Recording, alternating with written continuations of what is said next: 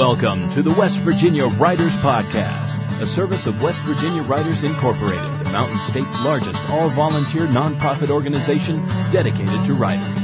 Established and incorporated in 1977, West Virginia Writers continues to support writers and writing statewide through program sponsorship, an annual writing contest, and an annual Summer Writers Conference.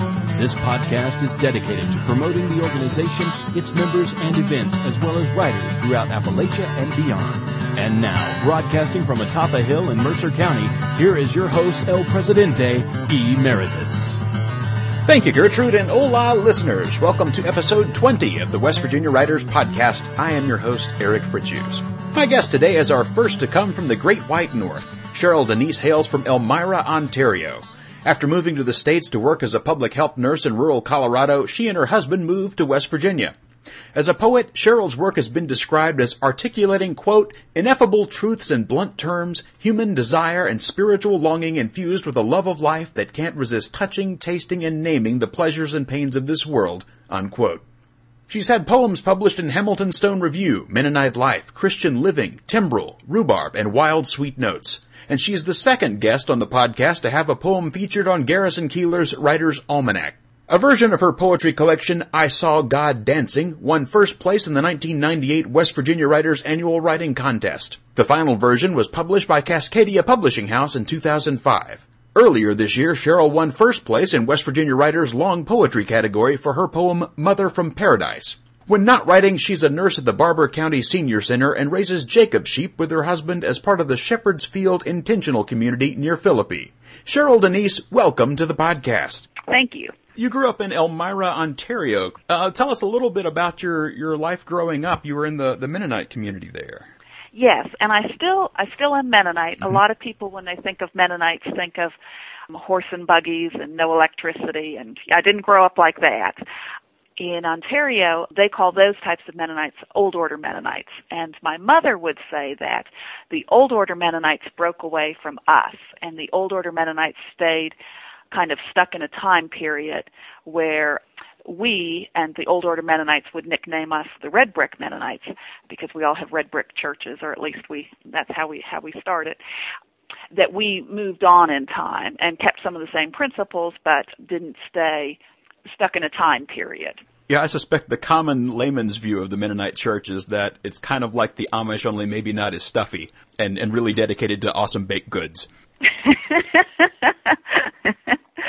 There are some pretty good bakers in the Mennonite church. And we do like to eat, I can tell you that. But yeah, there's a big difference between us and the Amish. We have a big belief in the peace stance and in trying to live simply, but definitely the way I grew up was very modern, yes. What was your journey from Canada to West Virginia? Well, when I left, I went to nursing school up in Ontario. And when I was finished with nursing school, in the Mennonite Church, voluntary service is kind of pushed. It's not required, but it's encouraged. And I applied to a few Mennonite voluntary service boards, and I really wanted to work in Canada somewhere. I wanted to go to Western Canada, but there wasn't any jobs that I was really into that were available at the time. But there was one Mennonite agency where they had a public health nursing job in rural Hispanic Colorado. And I really wanted to do public health. And so that's what got me into the States. And I spent 2.5 years there. And that's when, and I loved Colorado. I loved the mountains, but it was too far from family to live for too long. I ended up meeting my future husband there, and we decided to get married. And when we were looking for a place to live, we wanted some place with mountains and beauty and hiking and cross-country skiing and that kind of thing. And we knew a couple people that lived in Harmon. We came to visit. My husband found a job, and we ended up living here. So, what was your journey toward becoming a poet during this? I kind of became a poet late in life. I did a little bit of writing in high school, not a lot, but some. And for one of our poetry classes, if you wrote extra poems, you got extra credit. And so I did that and found I enjoyed it. But I didn't really start seriously writing until after college. And my roommate that I lived with in Colorado, she read some of my stuff, and she just encouraged me, and I started writing then. And when Mike and I moved to Philippi, West Virginia, I joined the Barber County Writers Workshop, and I've been a member of that for the last, 16 years or something like that, 15 years. And that's really been a place that has encouraged my writing and has, mentored me and helped me along the way. And so writing was never anything I did formally. I've taken audited a few classes at Alderson Broaddus College, but as far as, that's about the academic part of it in my life, yeah. Well, let's hear one of your poems, if you don't mind. Okay. You have one in your collection, I Saw God Dancing, that I think speaks a lot toward not only the Mennonite way of life, but also probably does nothing to dispel the misperception of Mennonites as fabulous bakers. I think I know what one you're talking about. My people? Yes. My people. My people are quiet and don't always say what they want, what they need. They leave things off for you to figure out. They read Bibles and think a lot, but would never tell you their thoughts unless asked. And even then, they would speak quietly with a slow, strong sense of who God is. They'll ask what you believe and listen. My people say they don't make oatmeal rolls as good as Grandma's. Even Grandma says this. My people make carrot juice and like it. My grandpa, who's blind, can play pool and beat you. We eat at long, fancy tables with cloth napkins and say grace before meals. Mom makes pumpkin soup with a little more maple syrup. Creamy chocolates, raspberry truffles, hazelnut creams. My people know real love. My people love to feed church visitors, Mrs. Brubaker in the nursing home, even their gay neighbor. Everyone needs food, good food, from Sittler's Bakery in Conestoga, the old order women in the kitchen rolling sweet dough, bosoms cloudy with flour. My people think the only sin God really doesn't care about is gluttony, a second piece of pie. My people drink fresh squeezed orange juice in the morning, use half and half, always have 4 different kinds of bread in their kitchens. They talk of things they don't agree with or understand, liberals, Catholics, ultra-conservatives, the Daves, blacks. But when they meet one, they offer shoe-fly pie and a coffee, a little conversation, and afterwards they'll say, well, that one was okay. My people don't understand your people, but we'll feed you. That speaks to so many things, not only stomachs, but kind of the basic philosophy of family, I think, in particularly the South, oddly enough. Okay. Are you from southern Canada? Yes, from southern Ontario. Well, there it works out. One of the references in here that I didn't get, the Daves. Yes, the Daves, they're a very small splinter Old Order Mennonite group that broke off from the Old Order Mennonites. I'm not sure when it was, and I can't remember what it was over, but they broke off, and one of their leaders was called, his first name was Dave, and so the locals, we call this group of Mennonites the Daves. Just a very small group. I think they're only in southern Ontario, and to look at them, you would think they were, Old Order Mennonite, but they broke off of the church for some reason or other, and so they're one of the groups of people that, my people don't understand. There was another of your poems that, in kind of a roundabout way, I think speaks to the Facebook generation. At least that's what popped into my head when I read it. Facebook, this is your poem called Kissing Tag. Okay. And the Facebook service being the phenomenon that it is, lots of people, myself included, have been able to reconnect with, or at least see pictures from people in their past, and even down into childhood. That's kind of the digital version of how things were done, but the analog version of that would be kind of newspaper clippings that get mailed out that dredge up memories past. Right. And your poem Kissing Tag speaks to that very, very thing. Yes, and that's how the poem did originate, with my sister sending me a clipping from our home newspaper. Yes. Kissing tag. Grade 2, I ran fast, except once when Fish caught me at the garbage bins. I thought for a second he wouldn't do it, fixing me with his eyes, holding me against green metal before quickly banging his face into mine. That afternoon he waited by the stoplights, looked at me for a nod or something, grabbed my hand. For 3 days, forever it seemed, we walked in silence a half-mile to the end of my drive. I heard Mom tell Aunt Lucy in the kitchen I had a boyfriend. It was 9 o'clock, and I was supposed to be asleep, and knew enough not to defend myself. Fish was pale and blonde, his hair long in the back like a teenager's. He didn't go to church, and he swore some. With the boys, he talked kind of funny, fast, like he'd been to the jungle and was going back. Then one afternoon, he just wasn't there. He must have grown bored, and I was relieved. We've never spoken, even all through high school. After graduation, I moved to the Rockies. He stayed in Elmira, a job at the feed mill. 15 years since I've thought of him. Then yesterday, my sister sends me the Woolwich Observer, and there he is in black and white, his hair blown in the night wind, leaning outside the Static, the only place in town Mom told me never to go. A beer and a cigarette, an easy smile. Township goes smoke-free, but not Fish, staring at me to come home and taste the wild. I think that speaks to a common experience most people have of being able to look back and see kind of, the road not taken kind of quality. Yeah. Mm-hmm. Mm-hmm. Just sort of on some parallel earth, me and Fish hooked up. And the poems in your collection, I Saw God Dancing, are divided into two sections, which we mentioned. The first section is called Someone Like You, and the second called Sleeping Alone. And as one might expect, these two sections contain poems that while they are often similar in theme, have some pretty different tonal shifts. Can you talk about the divisions you intended between those two?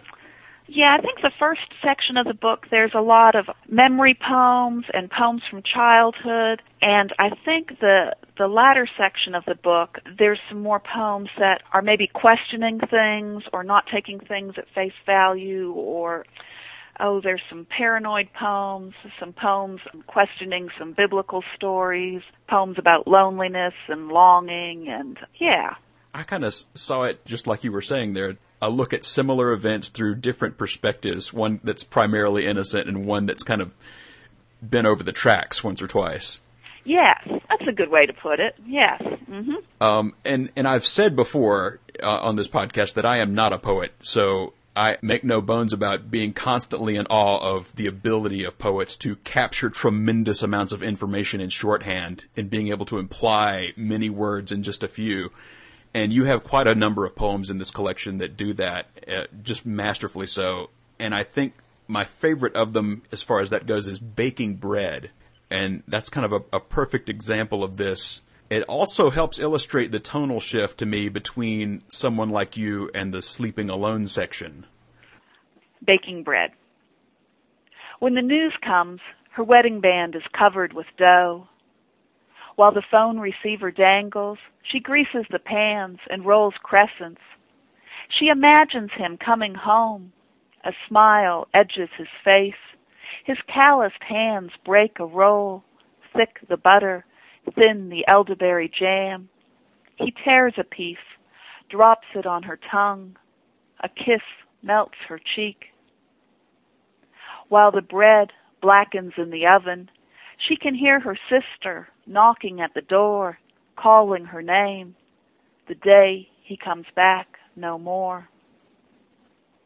That to me is just heartbreaking and so beautifully constructed and so very, very real. Can you tell us a little how that poem came to be? Well, thank you. I really enjoy baking bread, and my grandmother's baked bread, and my mother makes bread, and sometimes in the middle of the winter, I'll be baking bread, and I'll think just how happy my husband Mike will be when he comes in the door and you can just smell that smell, and that can just put you in such a good mood or a good place and set the tone for a whole evening. And I guess I was thinking about Mennonite women, or any women in particular, who do those things for somebody out of love, and then and getting a message, over the phone that someone's passed away, someone that they were making bread for, doing this special, wonderful thing, and it doesn't sink in, and they still feel him coming in and feel him eating their food and feel that kiss, even though it's not happening. I think I've seen women still experiencing that. And so it's just, and I'm not sure exactly where that poem came from, but yeah, it is a very sad poem. You have a poem that it called God and Farmers that speaks a lot toward the farming way of life. And I thought that would be a nice way to go out today. Okay. I wrote this poem when a friend of mine who lived on a farm, who had a big hog operation, and they were this was back in the 90s when they were kind of being squeezed financially by the middleman, and a lot of hog farms were going out of business. And I wrote this poem for this couple that were having problems on the farm. God and Farmers. I'm not sure, but I think God likes farmers best, people that work outside in blue jeans. I don't get it, why they're so poor, unless God wants them to have the very best of heaven. I bet he doesn't watch us much in offices over spreadsheets and lawyer briefs. He gets bored. Mom said when the bridge on 21 went out, the one the horse and buggies use, the township proposed a $100,000 plan to be completed in 6 months. The old orders decided to do it themselves. In a week it was done for 25. Farmers know how God made the earth. When something dies, they make something else live. Their bodies last longer. They don't need gyms, spandex, magazine diets. Farmers get that noontime famished feeling, not the dull rumblings after inside work. They know where food comes from. They pray better. It's easy to forget God in offices. I can't see God calling someone to be a financial planner. Even jobs we think of as good get all screwed up. Nursing seems noble, working with old people. But sometimes I think if I just let the residents go outside more, bring in golden labs and chickadees, stop giving out pills, God and the old folks would hold hands more.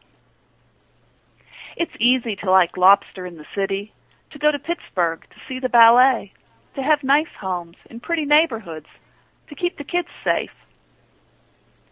But I don't know that God wants our money if we're rich. I think in heaven, God will tell the farmers jokes the rest of us won't understand. I think they'll still farm because they want to, but if a crop goes bad, God will order them pizza and beer. At noon, when the angels harp and the rest of us sing, God and the farmers will be playing games, making the corn and wheat sway. I love that image, God ordering them pizza and beer. And I think he would. Well, Cheryl Denise, thank you so much for lending us some of your time today for the podcast. Thank you very much, Eric.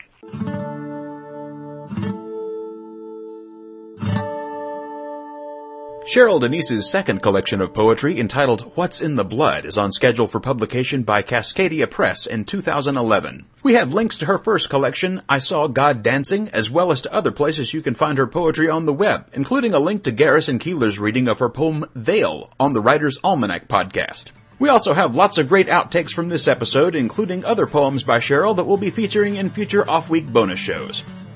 For our next episode of this podcast, we'll be playing the first of what may ultimately be a 3-part series in conversation between West Virginia Writers' first Vice President, Kat Pleska, and author Lee Maynard. Join us for that beginning November the 20th. Our opening voiceover was provided by Marcus Fowle.